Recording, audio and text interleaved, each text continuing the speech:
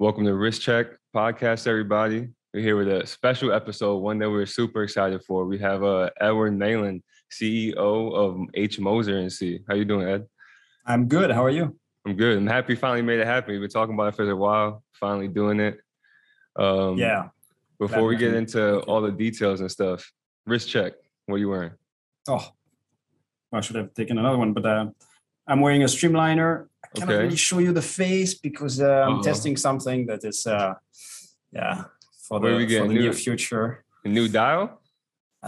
Maybe. We're trying different things. We unfortunately, we will have to discontinue the Green Dragon as we know it at the end of 2022. Okay. We're not going to produce it in 2023. So we're trying different things for the future, different movements, different dials, different things. We want to surprise you. So we're getting a Risk Check podcast first. We're getting a teaser of a watch.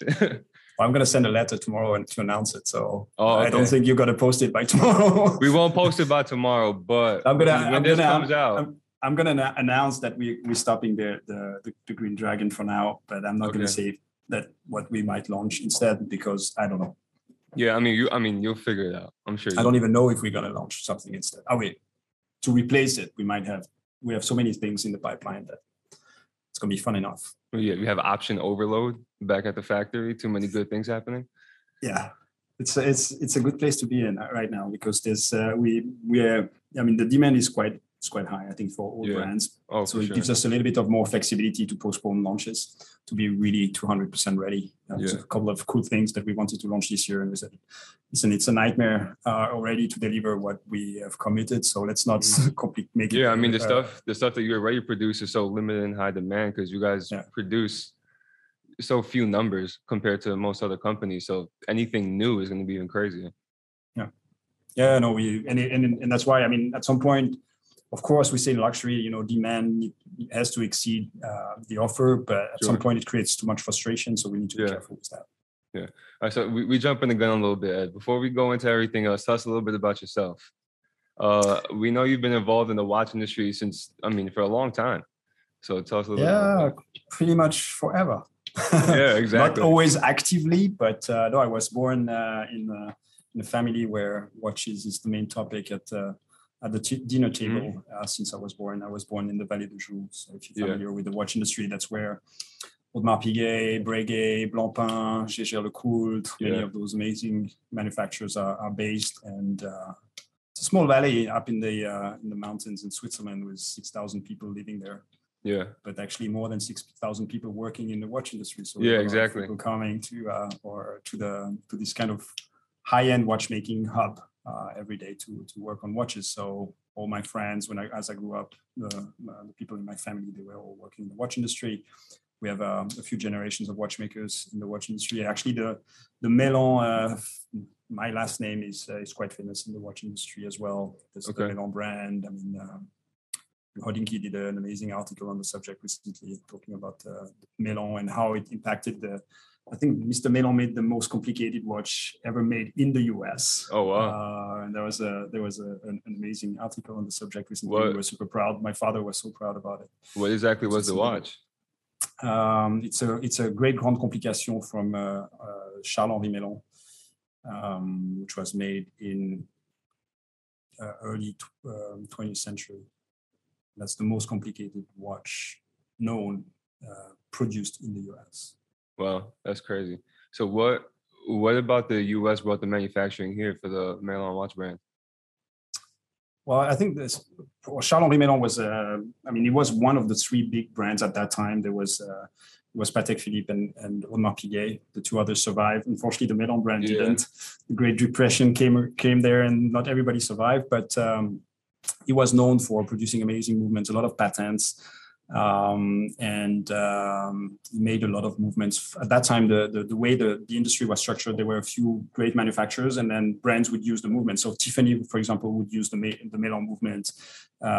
So he was kind of one of those masters and established, was very strong in the US market. Yeah. So your family obviously had a history here in the US. Is that how you ended up in Philly? Because that's a long way. That's a long way from the Vallée de Joux. Yeah, that's a long way from the Vallée du Joux. But I mean, I didn't go direct from the Vallée du Joux to Philly. But no, I started. I'm an engineer. I had a master of in engineering from the Swiss Federal Institute of Technology, and then I worked in consulting for a few years, trying to break away from this family tradition of watchmaking. But yeah, and it pulled you back in. Just 3 years later, I was back in the industry. I started working in Asia. Distributing independent brands based in Kuala Lumpur. It was a great experience. But as an engineer, I felt I need a more. I'm somebody who feel learning by doing is very important, but I like to have like strong frameworks. So I decided to do an MBA, and that's how I went to Walton to do my MBA. It's been almost 20 years now, 15 years. Yeah. So you joined. So that's how I ended up in Phoebe. Yeah. You joined Moser in 2013, correct? Yeah, we acquired with my brother and my father, my family in 2012, exactly 10 years ago. We were now in the process of studying the project exactly 10 years ago. And then in September, October 2012, we acquired the majority. And then I started working in the background. I was lucky enough that there was somebody in charge of doing the dirty work because the brand was going bust. So we had to clean, we had to reduce number of people, we had to sell a lot of assets, we had to clean everything. So I was more in the background there, and somebody else doing the very difficult work. And then I took over the role as CEO in I think it was March 2013 when we started really rebuilding. Once the base was a little bit cleaner, there was still a lot of cleaning to be done, but it was less about unfortunately laying off people and selling assets. Yeah. So having a background in engineering and, having a master's in that field, when you took over Moser, how did that affect your thought process in terms of what you wanted to see from watchmakers and designers and your own engineers? I think that's useless, to be honest. I think there it's really about guts feeling. It's really, I think the first step was really to try to understand what is when you acquire a brand, you need to understand. My idea was really try to understand what your predecessors have done that is good and you want to keep. Otherwise, you better start with something new. And I could have done the Meylan brand instead.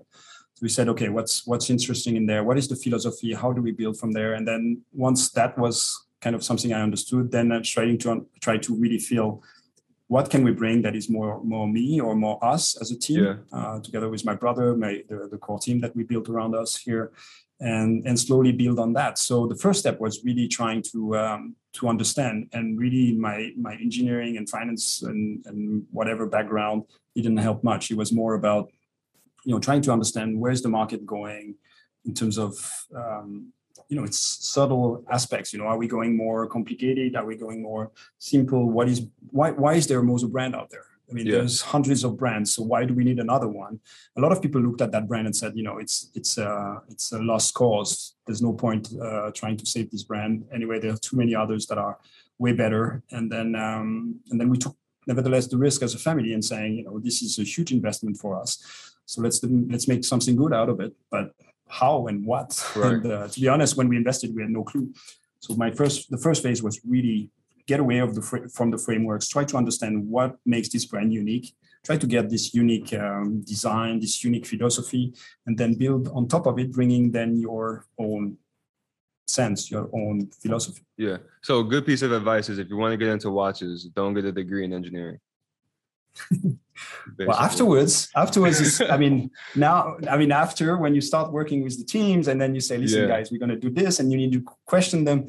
I like the idea of having a very holistic perspective on the business. I studied and worked in business, in finance, in sales, in marketing as an engineer, so I can have discussions with anybody in my team and challenge them. Of course, they're better than me in all those different subjects. When I talk to my CFO, he's a better finance guy. When I talk to the marketing manager, she's way better than me in understanding all those ideas of digital marketing, but I can ask the questions and I can challenge her, and I can also have constructive discussions as a sparring partner. And I believe as a CEO, you kind of set a vision. You try to find the people who agree and appreciate and build this vision with you, and then you bring the impulse. You need to throw the projects and put the energy behind the right things.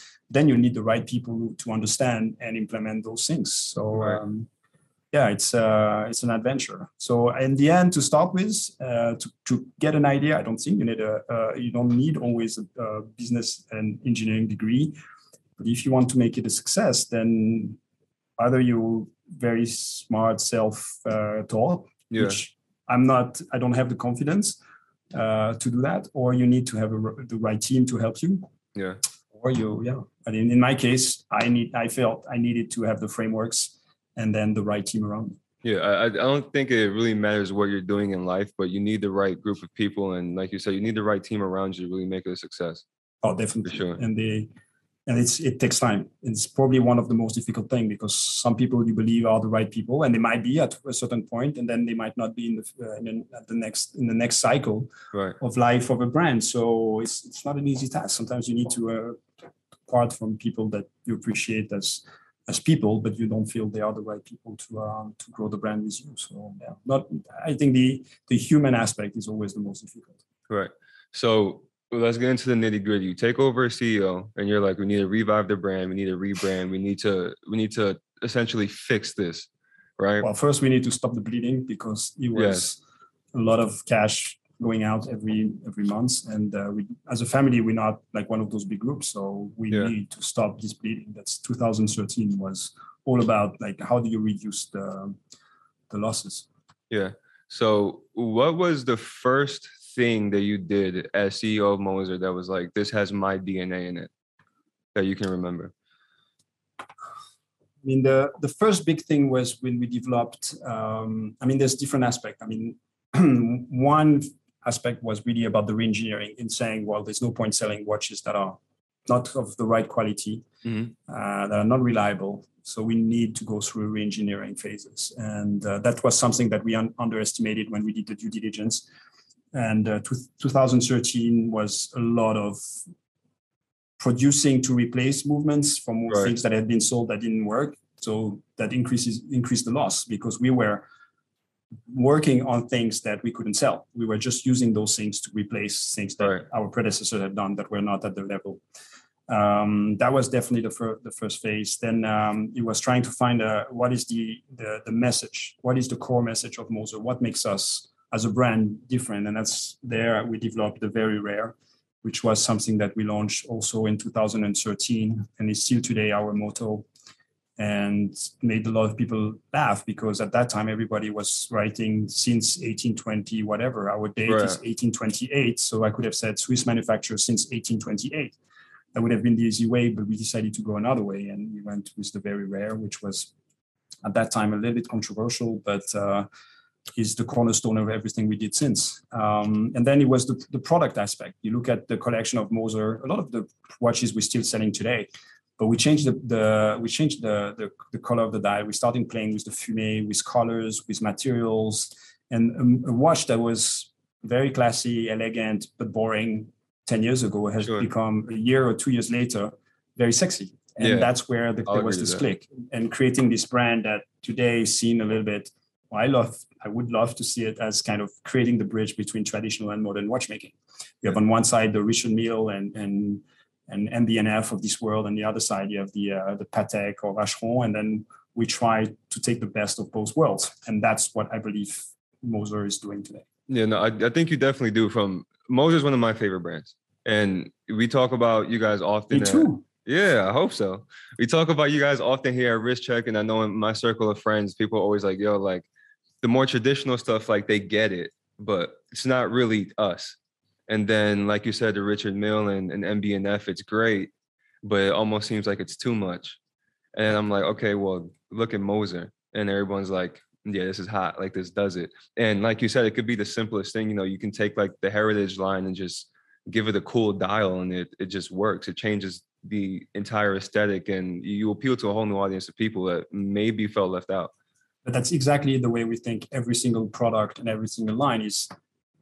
Heritage is inspired by the antique watches from our museum, but at the same time, we bring Global Light and Funky Blue. And Global Light is this modern ceramic technology to put on the dial. And then you look at the watch, it's like, oh, okay, I understand it's inspired by pocket watches, but it's very cool at the same time. Yeah. That's exactly every time we create a product. And we were looking at some new products today, and some we said, no, this is too traditional. We let that to the other brands I mentioned before. Yeah. Let them do those things because we want to make watches that we love to wear and that we are super excited to. That really creates this tension. I mean, traditional, classic, elegant watchmaking doesn't have to be boring, and it's way too often too boring. And it works with the older generation, maybe. Yeah, I think today people want something more,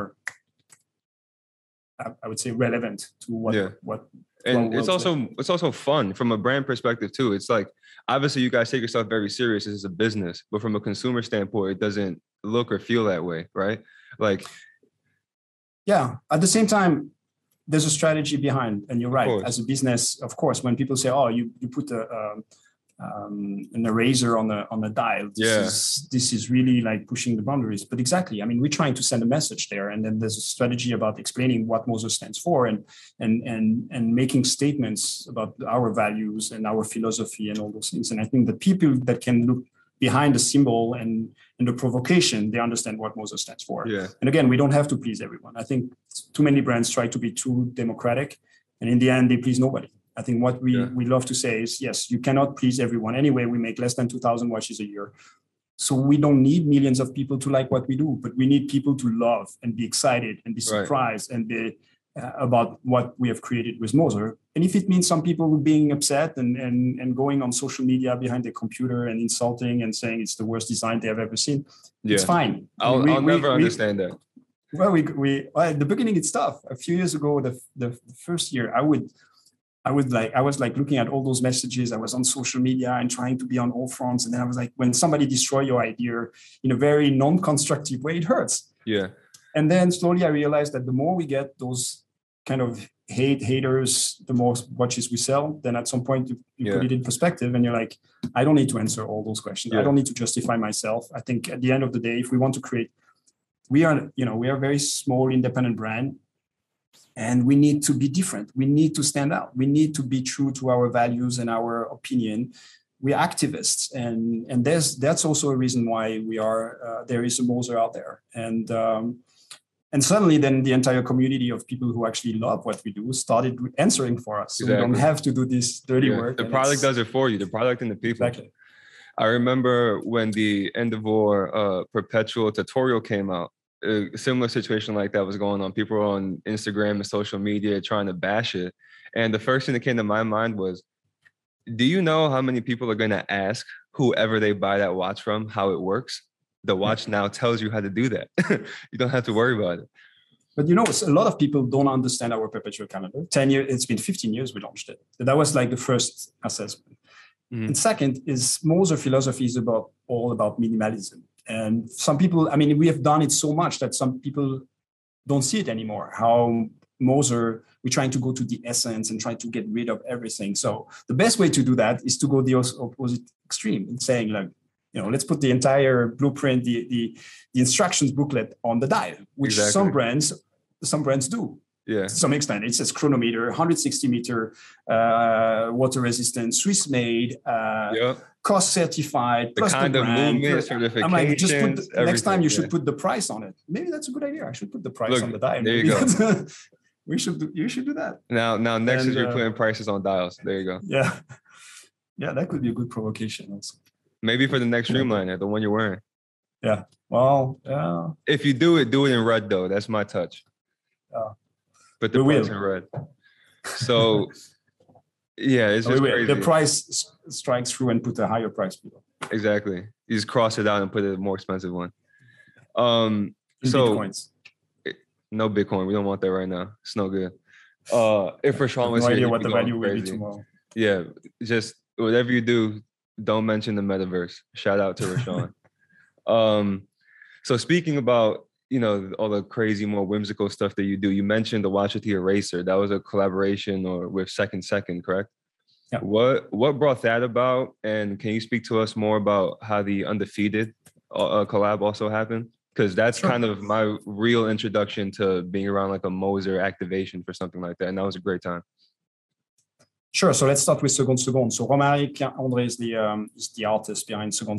He's a French guy based in Paris, crazy guy that I know for about 15 years now. And we know from business we had together before, and then he started the Second, and I followed what he was doing, and then I saw all his Zenith, Rolex, and kind of transformation of vintage watches that he was doing, and always with a message behind. Again, Moser is about messages. He had always like tried to reinterpret the product, try to make it relevant, even though they might be, 70 years old, 40 years old, whatever. And it was always about big brands. And one day I said, why don't you, I would love to see what would be your take, your philosophy of what do you think Moser stands for and what is our philosophy? And he said, but what do you want? I said, I don't want anything. I want one idea. Don't pitch me three ideas, pitch me one idea. Mm-hmm. And then we do it. And then he came with the eraser and said, for me, Moser is about trying to go to the minimum and and it's one of the most difficult things. You when you do a design and you want to make it minimalistic and as perfect as possible, you erase and start again, which is a difficult process. Some people, it's, as we always say, it's more difficult to make something simple than complicated. Right. And that was his representation, his philosophy, and then we went for it. We did it. We did put together with the art piece that he created and made that special edition. And we thought, 20 pieces would be a difficult sell because, do people understand what stands behind that? And sure. We launched it again as part of a campaign that we did about what Moser stands for. The idea of every watch is an art piece. We don't put our logo on it.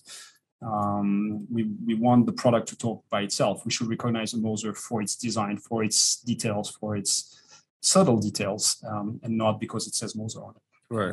And that's what he expressed with his art, and that's why it's been something that we feel brought the brand forward. And a lot of people understand better what Moser stands for thanks to that. And that's why we do those drops, those ideas. And we like to explore new territories. So we started doing collaborations a few years ago with MB&F, which is a different segment of our industry, much more like, as you said, more UFO type of products. Sure. An open new world for us in the third dimension, which we are exploring now with our current collection. Then we did a collaboration with an artist like Romaric. We did then this year we wanted to talk about to do collaborations in fashion. We did something with the Armory, which is more like very classic. That was more traditional for Moser, I would say, for sure. Yeah, but with an edge. What Mark and his team are doing, Mark Shaw from the Armory, is quite incredible, and it's one segment or one part of the spectrum of Moser, and we like to play on the whole spectrum. So we went that way and said we created a very small, very thin Vanta Black, small watch in Endeavor, huge success. And then we said we want to show the other spectrum. And a couple of years ago, when Eric Cheng, one of the owners and CEO of Undefeated, reached out to me and said, I'm a big fan of Moser. I've been collecting the Streamliner chronograph, even though we just launched it. He already had 2 of the first edition. And he said, well, do you really answer your emails when I send to info@? And actually I did. And then we started discussing, and then we had a few Zoom calls to get to know each other because I like what he does. Yeah, of course. And then we said, why don't we do something together? And to be honest, what I had in mind at that time, and it's going to make people laugh and say this is ridiculous, but the same way I see like Patek doing a collaboration with Tiffany, for example, that for years has been going on, I feel like Undefeated could have been or could be Moser Tiffany, where we have like this kind of, as part of our collection, this small curated number of watches every year or every second year or whatever that are made with a special design that is different, pushing the boundaries. Again, when we start a brand like Moser, we're talking to a very small circle of very, very knowledgeable collectors. Right. And all the brands are talking to the same people. So my strategy from day one was, let's get out of this. Let's continue to talk to those people, but let's get to get as many people as possible to understand what is independent watchmaking, creativity in our world, and get to kind of educate them about high-end independent watchmaking. And all those activities we did were to try to go further in that world. When we did the Swiss Alp watch, Moser was present in the tech, in the tech media, like Gizmodo and Gadget and those. A lot of people were like, a watch for $20,000? This is crazy. I didn't even know there were watches at that price. And they're probably not even as accurate as a smartwatch. It's true. But at the same time, all those people discovered high-end watchmaking. And with Undefeated, it's a huge community way beyond the people who can afford our watches. But so many of them collect. So many of my collectors today collect sneakers as well, and especially from Undefeated. I think didn't know do. that. It was crazy. So many people told me, like, I started collecting with sneakers, and then I moved to watches. And I've been traveling quite a lot this recent week since we launched, and everywhere in the world, on the West Coast in the US, of course, but also all over Asia, everybody has been talking about this collaboration. And we didn't expect it. We did 76 watches, and they were gone very, very quickly. 76 watches and wall clocks. And wall clocks. We did a few more wall clocks for some people that were frustrated not to get. We did a few more wall clocks, but we did also the hoodies. We tried to do. I mean, it's quite common in this kind of streetwear industry to create like a whole you're doing the apparel capsule around everything, right? Yeah. Also, so we have the hoodie, we have the t-shirts, we have the jacket. I'm gonna say now that undefeated Moser hoodie is the most comfortable hoodie I own, hands down. It will be a staple in the winter wardrobe. Yeah, I mean, if you're in AC, sure, but outside, no, you're gonna melt. Ed, I think we're coming to an end here. This has been a great time. Very happy to have you on. And thank you so honestly, much. It's too short, so we gotta do it again. Full podcast. It was a pleasure. We'll schedule it. Anytime, let me know.